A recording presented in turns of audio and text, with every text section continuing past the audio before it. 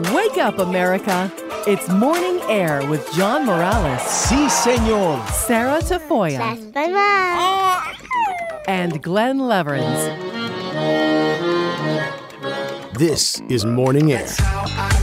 On Relevant Radio and the Relevant Radio app. Wake up, America. It's Thursday, January 19th, 2023. Good morning and welcome to another edition of Morning Air. I'm John Morales along with Glenn Leverins and our studio producer, Sarah Tafoya. Thanks so much for making us a part of your morning here on Relevant Radio and the Relevant Radio app. On Thursdays, we always remember the institution of the Holy Eucharist on Holy Thursday by our Lord Jesus Christ. So let's try to visit the Blessed Sacrament sometime today. It doesn't have to be a long visit. Just stop in and say hello to our Lord. Try to do it today or sometime this week if you can. Now, as we've been talking about for days, 2022 was a big year for the pro-life movement. Relevant Radio's nearly 500 million memoraries offered for an end to abortion is truly just the beginning of making our country truly pro-life. In celebration of the overturning of Roe v. Wade and its continued prayer for an end to abortion in every state, the March for Life in Washington, D.C. is taking place tomorrow on Friday. Join this new beginning by signing up to pray and fast in solidarity with all those many marchers at relevantradio.com/fast and receive our free downloadable booklet, The Choice is Love, to help you answer some of the most pressing questions facing the abortion debate with compassion and church-grounded teachings. We've been hearing from people from all across the country all this week and across the world, for that matter. Here's what some of the folks who are participating are saying. Tammy from Kerrville, Texas says, fasting from electronic devices and sources, and she's going to spend more time praying for life. Roger from Davenport, Iowa writes, I will be fasting old school, a small meal and only drink water throughout the day. And Sister Marge from Wisconsin writes, I will get out of bed right away instead of hitting the snooze button a couple of times. I will tackle some of the household chores that I put up. I will pray the Memorare throughout the day and pray to Our Lady of Guadalupe for protection for all human life. So join us tomorrow, Friday, for hashtag Fast for Life. You can sign up this morning at relevantradio.com/fast. And of course, you can always find us on Twitter and Facebook at Morning Air Show. And you can send us an email directly, morningair@relevantradio.com. Want to bring in our Morning Air team. As always, Glenn and Sarah. Glenn, what are a few of the big stories making headlines here on this Thursday morning? Well, it might get you thinking about your own credit card bill a little bit. The U.S. Running up that debt past the limit. Are we going to extend that or not seems to be the question. We have a $31 trillion debt limit. We'll bump into that today. Congress considering raising that limit to keep the U.S. from going into default. So it sets up an argument between the White House and Congress over that. It is a battle. It's a battle between President Biden and the administration and House Republicans led by the new Speaker Kevin McCarthy.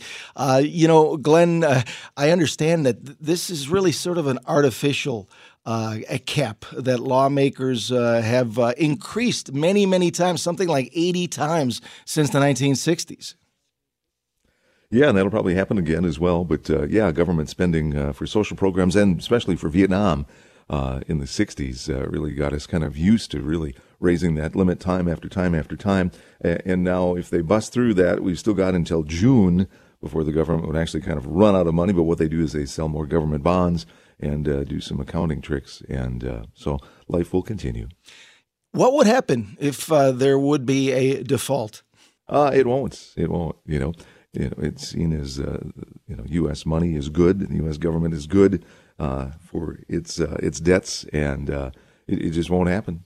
It won't happen. I mean, theoretically, you'd be like, if a big bank fails, and then other people that have borrowed money, their loans go away and all of that stuff. And so things would come tumbling down, but that won't happen. Well, most people can't relate to the $30+ trillion in debt. The average person can't imagine what a 68,000 slice pizza looks like either. Quite the picture. My goodness. Tell us more, pizza aficionado, Sarah. Yeah, no, the Pizza Hut, in order to promote a new pizza line that they're coming out with, decided that they were going to make the biggest pizza that's ever been made. They're trying to break the record. And here's a clip of the president of Pizza Hut kind of explaining what they're doing here. It's about 14,000 square feet. So if you think about that, it's going to be like 68,000 slices of pizza when we're all done. And the great thing is none of it's going to waste. We can actually donate it to some local food banks here in the Los Angeles community. So we're really excited about that. And that's so nice that they're going to be donating some of that to the homeless there. I wonder if there's going to be like a line to get a bite of that big pizza, because, I mean, there's going to be a lot of slices, 68,000. I don't know if there's that many homeless out there in the Los Angeles area. So maybe someone else can take a bite off that pizza. Wow. I mean, this is really, really big. I'm looking at a picture of it. It looks like it takes up like half a football field. I mean, it is massive. You got to wonder just how much cheese, and I think it has pepperonis, right? It surely does. Yeah, a lot and of pepperoni. It would be interesting to see. And you have to do some math to figure out how much pepperoni. The circumference of one pepperoni is to 14,000 square feet. I'm not that good at math, so we'll leave that to some of the other experts. I'm doing some quick math there, figuring, okay, a frozen pizza, a little over a square foot, but say it's a square foot. There's 13 on the brand I usually get to at the bottom of the freezer before I go to the grocery store and get some real food. And, so we're looking at probably 150,000 pieces of pepperoni, perhaps. Wow, that is absolutely incredible. Do you think this will inspire some moms out there who like to make homemade pizza, like my wife Cindy, to maybe make larger, more jumbo-like pizzas? Probably not. Maybe they get a couple of those dough packages and put it together, and that'll be the biggest one that your oven can do. But they were having this mechanical device go over the pizza as it was all getting done, so it was bubbling, it was getting cooked as they were still finishing up the second half of the pizza and so forth. So that's not really the technology that we have in the house, but it's nice to make a pizza. Everybody likes making their own pizza. You don't have that technology yet. Yeah. Not yet. What's your favorite? I think the Lord meant for pizza to be covered in meat. So, all the different kinds of meat. I like that. Keep your veggies there for a salad on the side. But it's good. No, meat. Good to keep some veggies, right? On the side is fine. Yes. I don't mind veggies on the side. Pepperoni is always a big favorite in our family. Absolutely. Cheese and pepperoni, extra cheese. As always, thanks so much. Really do appreciate it. And more pizza next hour.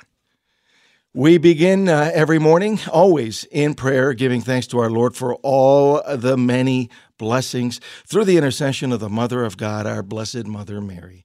In the name of the Father, and of the Son, and of the Holy Spirit. Amen. Hail Mary, full of grace, the Lord is with thee. Blessed art thou among women, and blessed is the fruit of thy womb, Jesus. Holy Mary, Mother of God, pray for us sinners, now and at the hour of our death. Amen. Our Lady of Guadalupe, patroness of the Americas, patroness of the unborn and of Relevant Radio, pray for us. St. Joseph, patron of the Universal Church, pray for us. St. John Paul II, co-patron of Relevant Radio, pray for us. And we always invoke the Holy Spirit every morning when we pray, "Come, Holy Spirit, come." In the name of the Father, and of the Son, and of the Holy Spirit. Amen. Now, as we've been talking about, tomorrow is the National March for Life in Washington, D.C. Tens of thousands of young people from all over the country will be on hand for this first march since Roe was overturned. We are the post-Roe generation, and we will abolish abortion. And one of those young people is 18-year-old Hope Miller.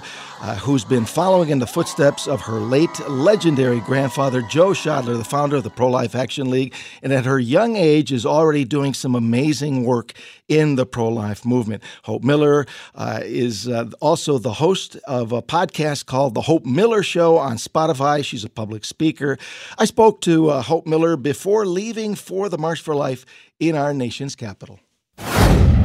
And good morning, Hope. Thanks so much for joining us. It's great to be with you once again. Oh, thank you so much. I'm glad to be back.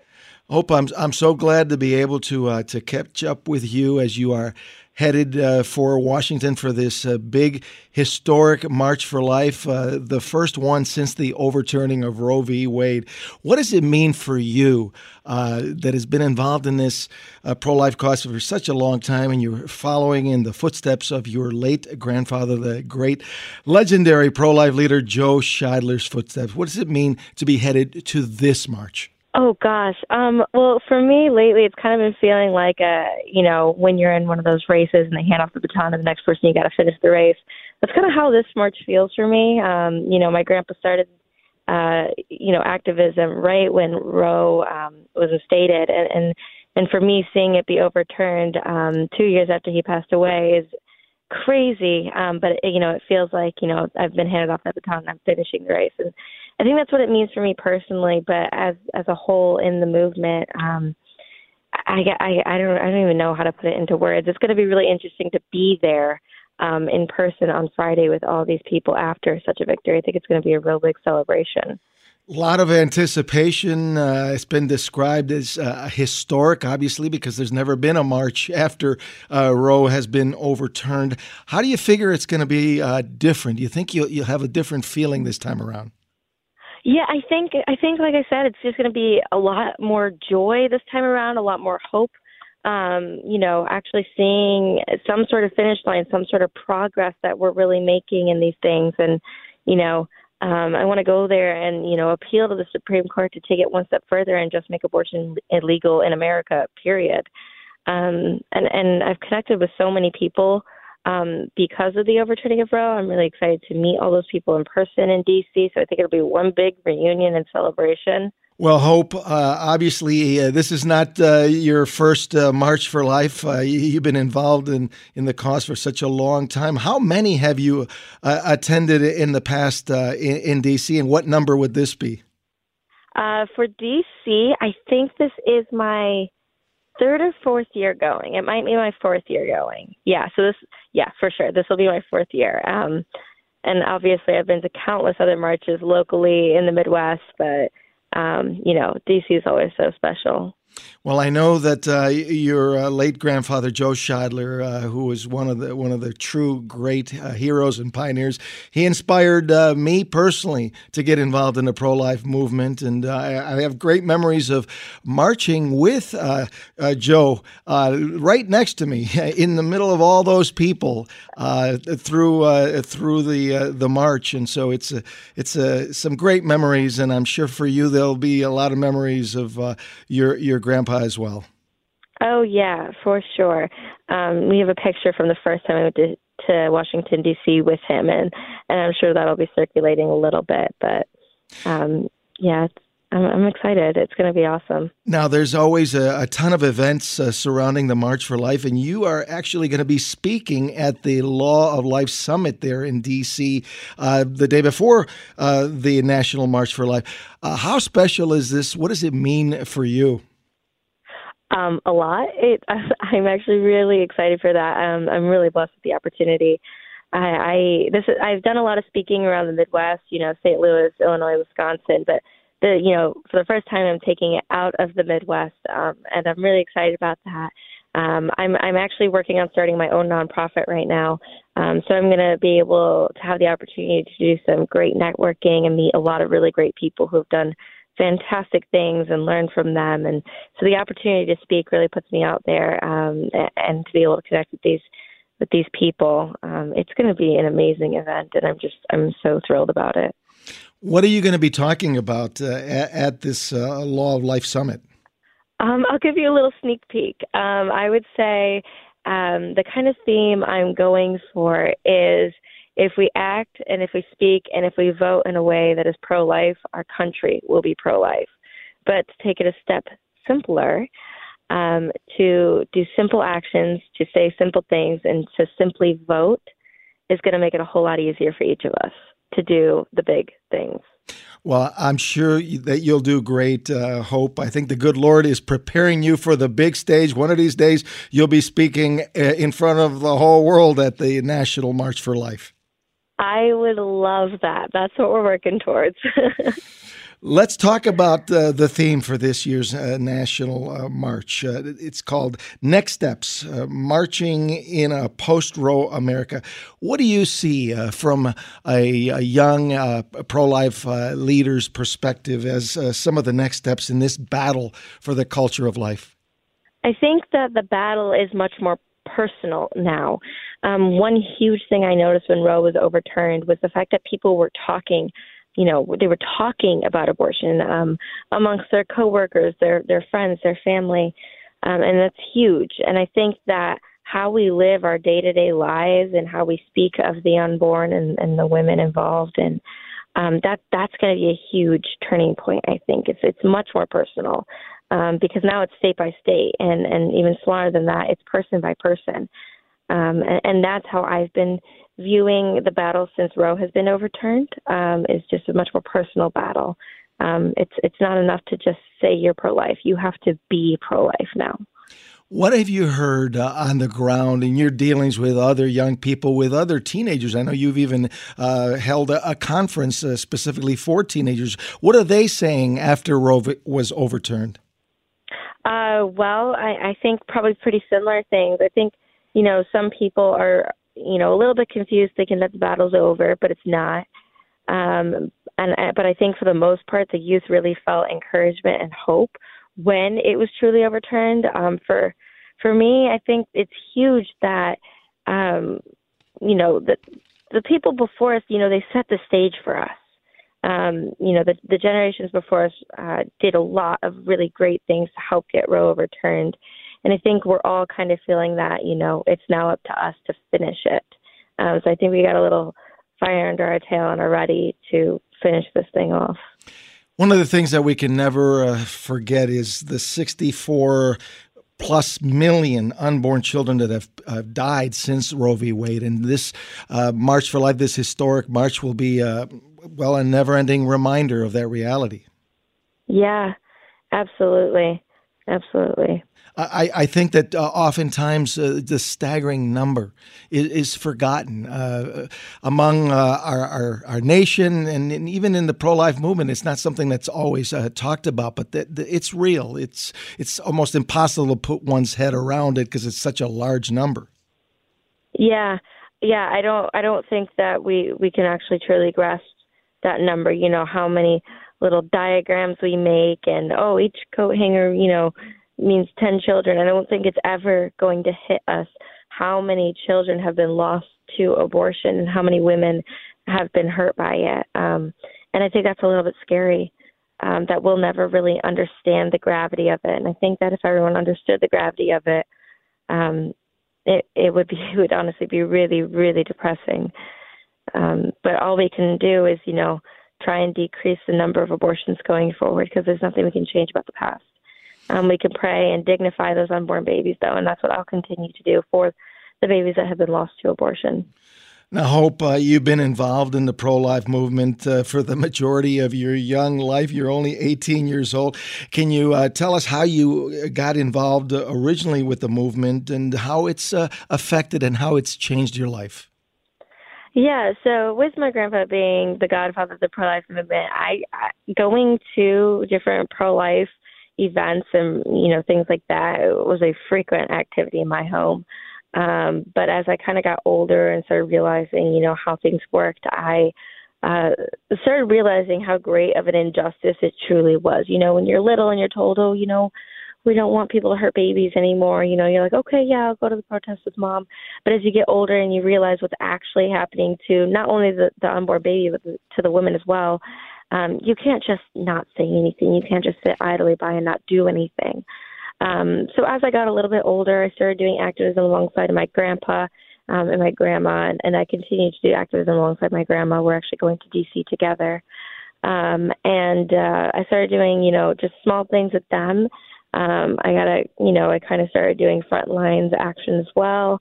And it just kind of blossomed from there, different opportunities. I interned with Abby Johnson. I'm going into an internship with Illinois for Life. I continue to work for my grandma, starting my own nonprofit, hosting my own events and things like that.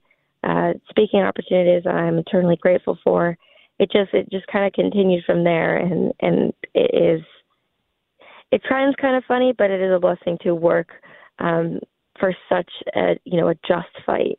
Well, there's no question, Hope, that you've been blessed to be around some of the many greats, the great leaders of the pro-life movement, beginning with your grandfather. How special is it to be able to learn from people like Abby Johnson, whom you recently was involved in that internship with? Abby Johnson is one of the most important voices in our country, having been a former Planned Parenthood Employee of the Year and now such a strong voice for the unborn in our country. It's a blessing to work alongside, any pro-life activist, but Abby is, she's going to be a friend forever. She's so smart. She's been through so much. Of course, being able to work alongside my Uncle Eric as well has just been an honor. But, what I've realized is that every single activist, moves mountains, and to hear their different stories and, how they're helping to make a difference is one of my favorite things about the movement, connecting with so many unique people. Lauren Musica, the founder of Sidewalk Advocates for Life, I recorded a podcast with her, and she was just wonderful. Emily Burning, she's the founder of Let Them Live, and same thing, I recorded a podcast with her, and she was just wonderful. You could check that out. It's The Hope Miller Show. Being able to just talk to people who have different stories, different involvement, have helped the pro-life movement in different ways, truly just helps me learn as much as I can, so that way I can go forward and do the best I can for this movement. Well, you're using your podcast, you're using social media to reach a lot of folks, especially the youth, the post-Roe generation. Can you talk about some of your goals in your outreach in educating and inspiring, especially the young people, about the importance of this movement? Well, a little bit about my outreach is that I just want to encourage people to do simple things for the movement throughout the day. Great changes are just a simple, a series of small things added up, that make the big difference. And sometimes getting involved in the pro-life movement can kind of be intimidating. We feel like we have to go into it full time, which is definitely a calling for some people, like myself. And sometimes we feel like we have to be, posting on social media and an active speaker and things like that. And while that is definitely a calling for some people are just called to the smaller things. And those small things are going to, be what's going to change this movement as a whole. Doing the little things with extra love. And so that's what I've been encouraging to the youth recently, in my different events and on social media, is just showing them small ways to be pro-life. Like when CVS and Walgreens came out and said that they would be, selling the abortion pill, or, getting it out of their clinics, or I made these little cards that had abortion pill reversal information, and I put them in CVS and Walgreens, and then I emailed the document to print those to a bunch of young people who wanted them. And that was a very, very small way, but, it could save a baby, and that's huge. Your grandfather would be so proud of you. Hope every little bit helps. In these final moments that we have, maybe some words of encouragement for young kids who might feel a little timid about speaking up because there's so much peer pressure. There's so much stuff out there in social media and the mainstream media that makes you think that if you're pro-life, you're kind of on the outside looking in. Well, my mom just gave me this bit of advice recently, and it was just to, turn it on them. You're not the weird one for being pro-life. You're valuing and dignifying all human life. That's not weird or wrong. And have the confidence in that. But even bigger than that, start somewhere small. Do something simple to help the movement, just in your own time, or do it with a solid group of friends. But in speaking up and saying something, remember that you're on the right side of this battle in history, and to have confidence and courage in that. Well, Hope Miller, I really appreciate you taking the time to be with us. Many blessings in your travels to our nation's capital, and I'm sure you'll do a great job speaking there in D.C. Thank you so much. I really appreciate it. And that was the quite impressive Hope Miller, 18-year-old pro-life activist, the host of the Hope Miller Show podcast on Spotify, and the teenage granddaughter of the late legendary Joe Shodler, the founder of the Pro-Life Action League.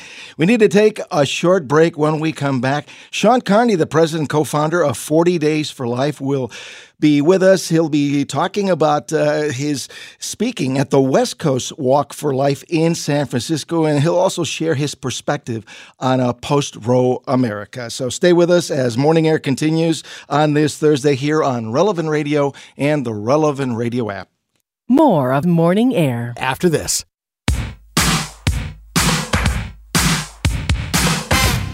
This is Morning Air, your home for faith, fun, and news in the morning. On Relevant Radio and the Relevant Radio app. And welcome back to Morning Air. I'm John Morales along with Glenn and Sarah. Thanks so much for joining us on this Thursday morning. Our power scripture from the Playbook of Life this morning is from Jeremiah 29:13. The Old Testament prophet says, "You shall seek me and shall find me when you shall seek me with all your heart." This is what true devotion to our Lord Jesus Christ is all about. It's about giving Jesus the Lord your entire heart, not just going through the motions. It's about seeking Christ with everything you have, making Jesus the Lord number one in your life, and then everything else will fall into place. And we always pray with great confidence, Jesus, I trust in you. Our number, if you want to be part of the program this morning, 888-914-9149. That's 888-914-9149.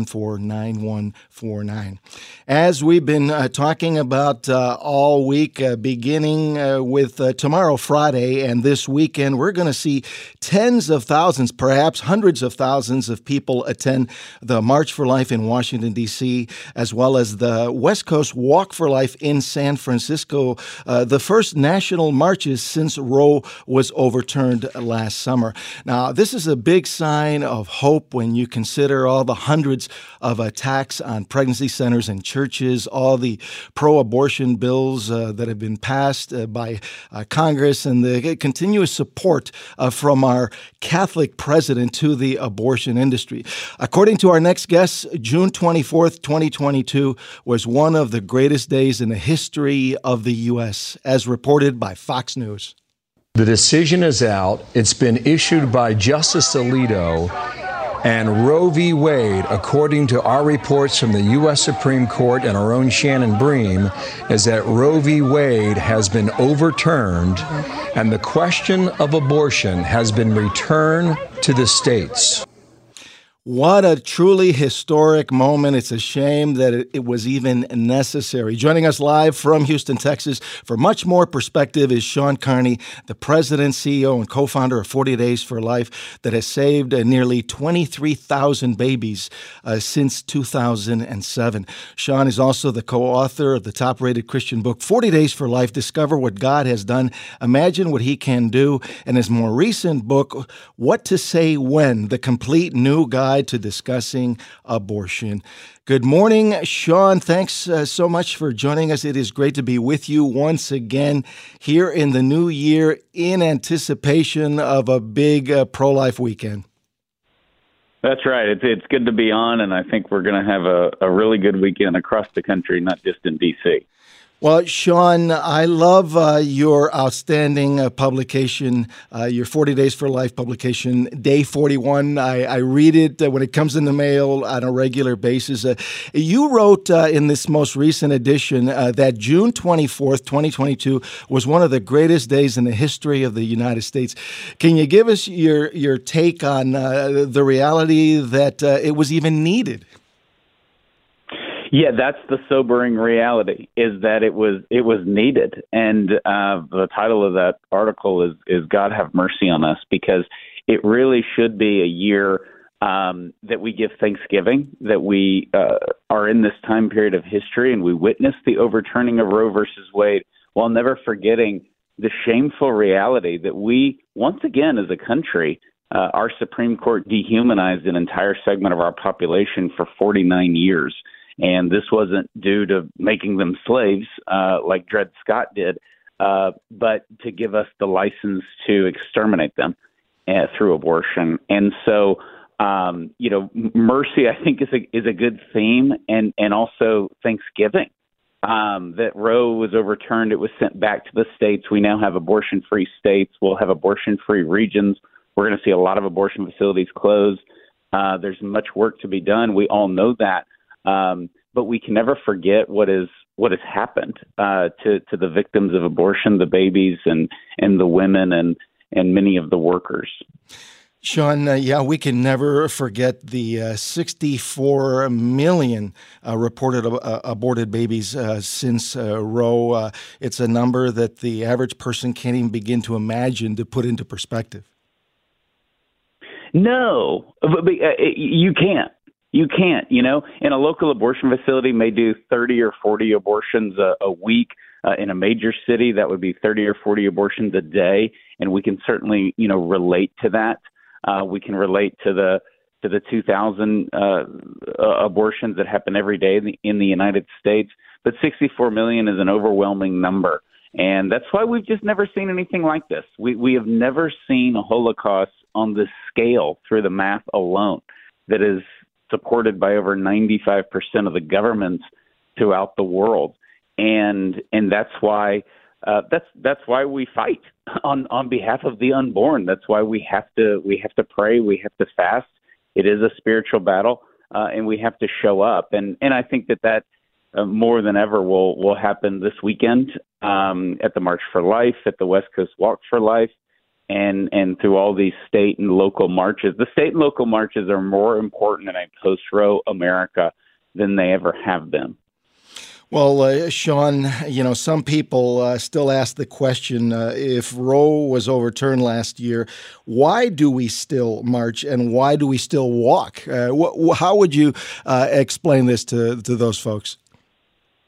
Yeah, I agree with that sentiment as far as when we walk and when we march. I think this year, obviously, it's sort of a little bit of a victory lap in Washington, D.C., but I would love to see the date of the marches move to the Dobbs case. I have zero interest in keeping the Roe v. Wade anniversary on life supports.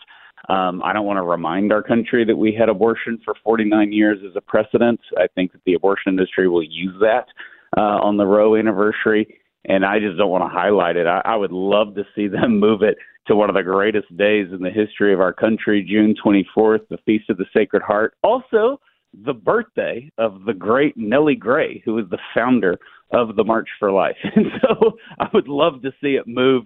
I'm not in charge of the March for Life, obviously, but I know they're talking about it. I think it would be so cool to have it for Dobbs, because we don't march for the anniversary of Dred Scott, which gave us slavery. We march for the Emancipation Proclamation that freed the slaves, and I'd love to see our movement follow that same path. And it surely would be a lot warmer in June than it traditionally is, especially in D.C. in January. That's right. That's the obvious thing. Our Lord is trying to grant us warmth, so we should accept it as a gift. Sean, there's going to be a victory lap, like you said, in D.C., but also on the West Coast. You're going to be one of the speakers at the West Coast Walk for Life in San Francisco. Can you give us a sneak peek of what you're going to talk to the folks about? Yeah, I mean, this post-Roe era that we're in is very reactionary, and it's great because we pro-lifers have had to be disappointed and reactionary, in Washington over the years with abortion, and now the abortion industry is reactionary, and what that's causing is places like New York and California basically trying to compete with one another to become the abortion capital of the Western Hemisphere. So I'll be addressing that, and how what the Supreme Court did was they got this finally out of D.C. and out of the Supreme Court and sent it back to the states. And that's where the pro-life movement is the strongest. I mean, it's just like countless disappointment over the years. of Supreme Court nominees, of presidents, of Congress not defunding Planned Parenthood. And now it's leaving D.C. and it's going to where we're the strongest in the grassroots, and the abortion industry is the weakest. I mean, Planned Parenthood's closed 36% of their locations the last 10 years. And yet we've seen pregnancy resource centers just bloom throughout the country. They now outnumber abortion providers 5-1, and that's going to shoot up in the next year. So it's going to our strength.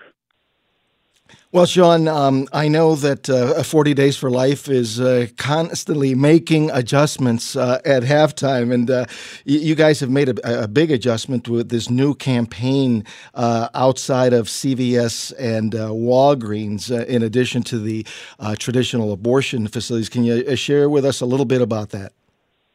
Yeah, unfortunately, we've had to adjust because CVS and Walgreens announced that they would become the largest abortion providers in the United States overnight by dispensing the RU46 abortion pills. And so we have opened it up for hundreds of leaders who don't currently have a 40 Days for Life campaign, or maybe their abortion facility closed. They have the option now to host a 40 Days for Life outside of their local CVS or Walgreens. We've had a lot of enthusiasm over this. It's a great opportunity to share information about abortion pill reversal, which now has over 50% success rate and will be needed more than ever in a post-Roe America. So we announced that this week, and we've gotten a great response, and we're very excited about it. But it's with a heavy heart, because I have no idea why.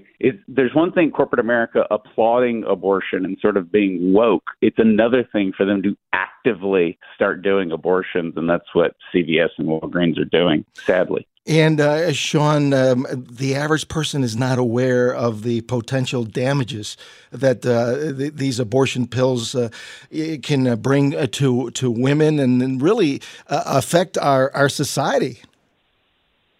Oh, absolutely. The psychological and emotional trauma that we have received from this, because this isn't a surgical abortion. The woman often passes the baby alone. She sees the baby, which she's always shocked at. These pills do abortions up to 10 weeks. And she could be at her home. She could be at a movie theater. She could be at a shopping mall. We've gotten reports from everywhere where women are, and the baby actually passes and they witness it. CVS and Walgreens don't care about that. It's all bottom line. There's tons of complications, by the way. Women are constantly going to the ER. They're constantly calling Planned Parenthoods because it's very painful. And I don't know if the guy working at the front desk of CVS at 11 o'clock at night is going to answer those calls or not. But it's really going to be a disaster. I think they're also going to have some legal issues with conscience rights of their employees. So it's not a good move for CVS and Walgreens, and we're definitely going to be there to give women the options to get out of these dangerous abortion drugs.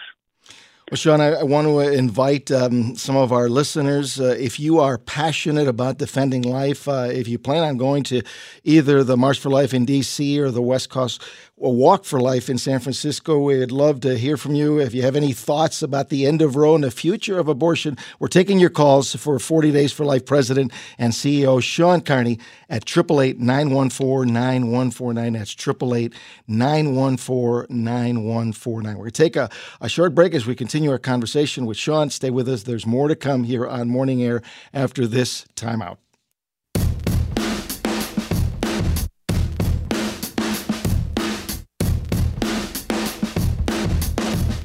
Bringing the light of Christ to start your day. This is Morning Air. Jump into the conversation. Call 888-914-9149. 888-914-9149.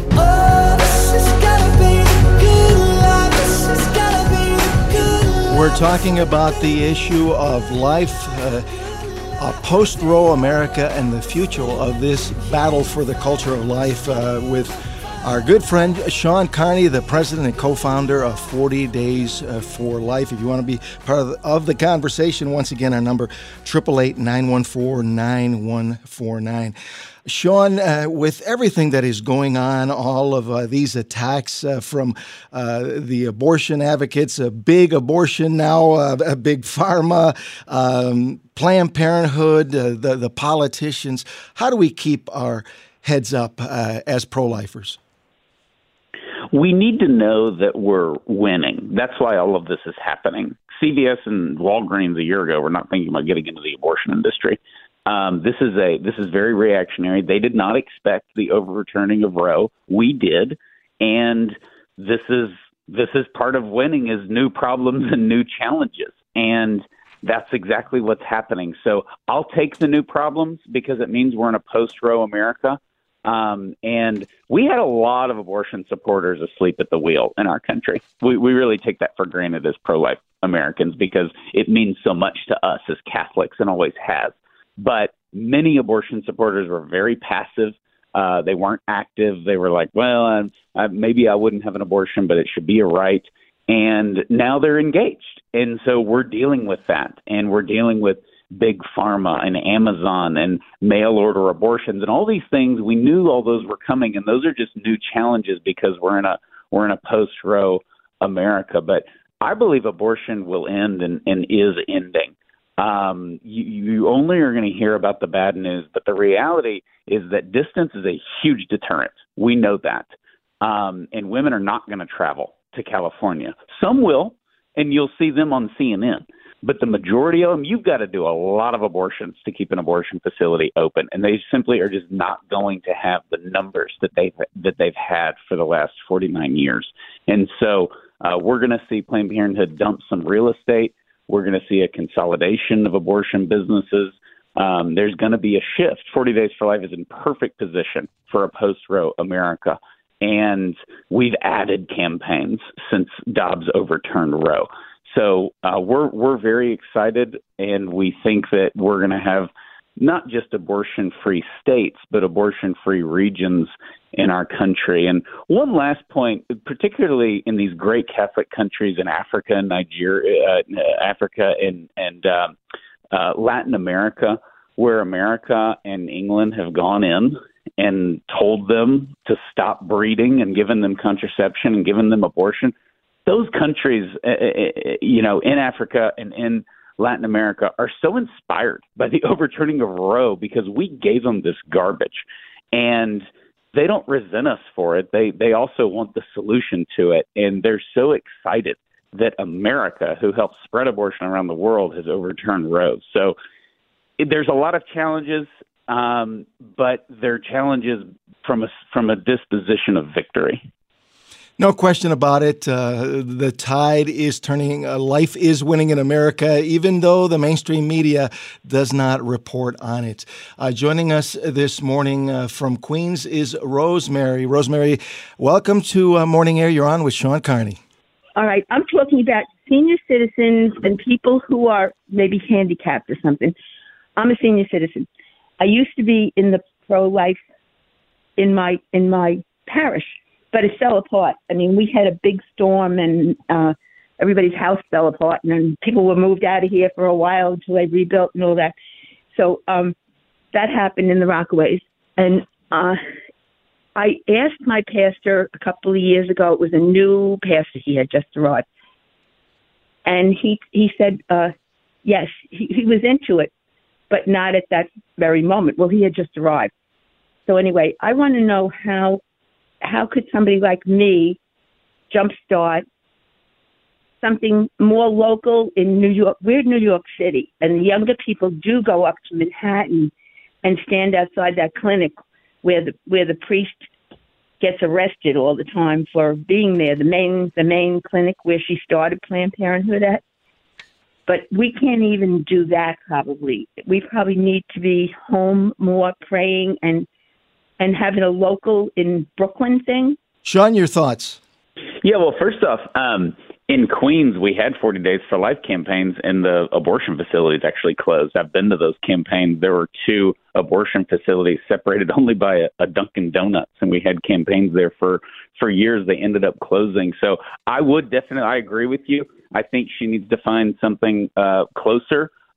Brooklyn, we have 40 Days for Life campaigns throughout the New York area, a great campaign, including Manhattan, as she mentioned. But if you can't make it to Manhattan, find one in Brooklyn or find one in one of the boroughs, because I know that they're available. And this is what it shifts to, John, is places like New York. I mean, they're just clamoring to do more abortions. And what's going to happen is Planned Parenthood is going to dump real estate in Tennessee and Kentucky and Texas and Arkansas, and they're going to go and try to build all these abortion facilities on the borders of New York and California, and they're just not going to have the market to sustain it. I really predict they're going to overbuild. We see this on the border in New Mexico. There's like now 8 abortion facilities. I mean, near El Paso. And as a Texan, I mean, El Paso's a big city, but it's not that big. You can't support 8 abortion facilities on the border in the middle of the desert. So we're going to see that in places like New York. And that's why it is so crucial that the locals do something, that they continue and they don't get discouraged. And California is the biggest state for 40 Days for Life. It always has been. We have more campaigns, more volunteers there than any other state by far. New York is a close second. And so it's very, very important that you find your 40 Days for Life campaign, and we have plenty of them throughout the great state of New York.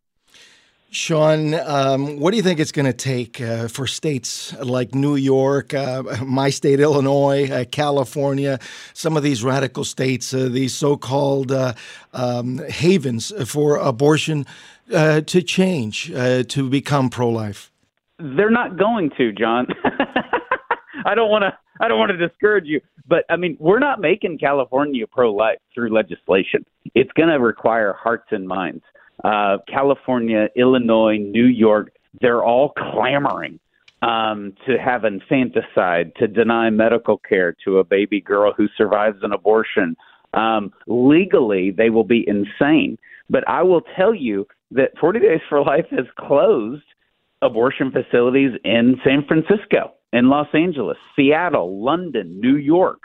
It doesn't matter if their governors are running around celebrating infanticide all day and threatening to abort a kindergartner. You can still close an abortion facility in those liberal pro-abortion states. 45% of all the clinics we've closed are in blue pro-abortion states. And so it really will be – this is why the Catholic Church is so in tune with natural law and the heart of a mother. That's why the pro-life movement isn't disconnected. But the abortion movement is. They just think women were made for abortion, and it's a sacrament, and they're all in their houses clamoring to get to a state where they can have an abortion. And we know that's not the heart of a woman. They feel they have no freedom and no choice. And so when given the option or when there's distance, it is a deterrent, and that's why hearts and minds are more important now than ever. And they can have legal abortion with no abortion facilities. That is very possible in those states. Well, Sean, the battle continues. The next 40 Days for Life campaign starts on February 22nd. We'll definitely be talking about it as we get closer to that date. Thanks so much for being with us. So much appreciated, Sean. Thank you. Keep up the great work. Thanks again. You too. Sean Conde, the president, CEO, and co-founder of 40 Days for Life. And now it's time for another edition of Glenn Story Corner.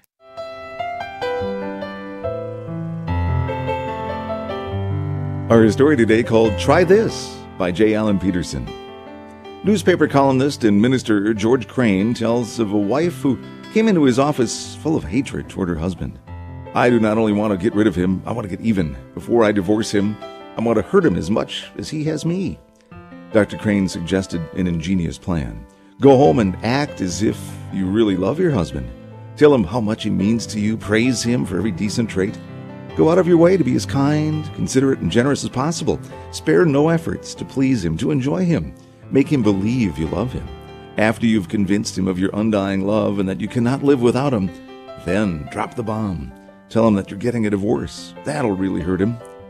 With revenge in her eyes, she smiled and exclaimed, "Beautiful, beautiful, will he ever be surprised?" And she did it with enthusiasm, acting as if. For 2 months, she showed love kindness, listening, giving, reinforcing, sharing. When she didn't return, Crane called. Are you ready now to go through with the divorce? Divorce, she exclaimed. Never. I discovered I really do love him. Her actions had changed her feelings. Motion resulted in emotion. The ability to love is established not so much by fervent promise as by often repeated deeds. From James 2:17, in the same way, faith by itself, if it's not accompanied by action, is dead. As always, Glenn, thanks so much. I really appreciate it. A great story corner. And now coming up next hour here on Morning Air, Monsignor Stephen Rossetti, the chief exorcist of the Archdiocese of Washington, D.C., will join us to share his take on the diabolical SatanCon 2023, the largest satanic gathering in history. Plus, our spiritual director, Father James Kubicki, will be with us to discuss the meaning of the Octave of Prayer for Christian unity. So stay with us. There is a lot more to come on Morning Air next hour as we continue here on Relevant Radio and the Relevant Radio app.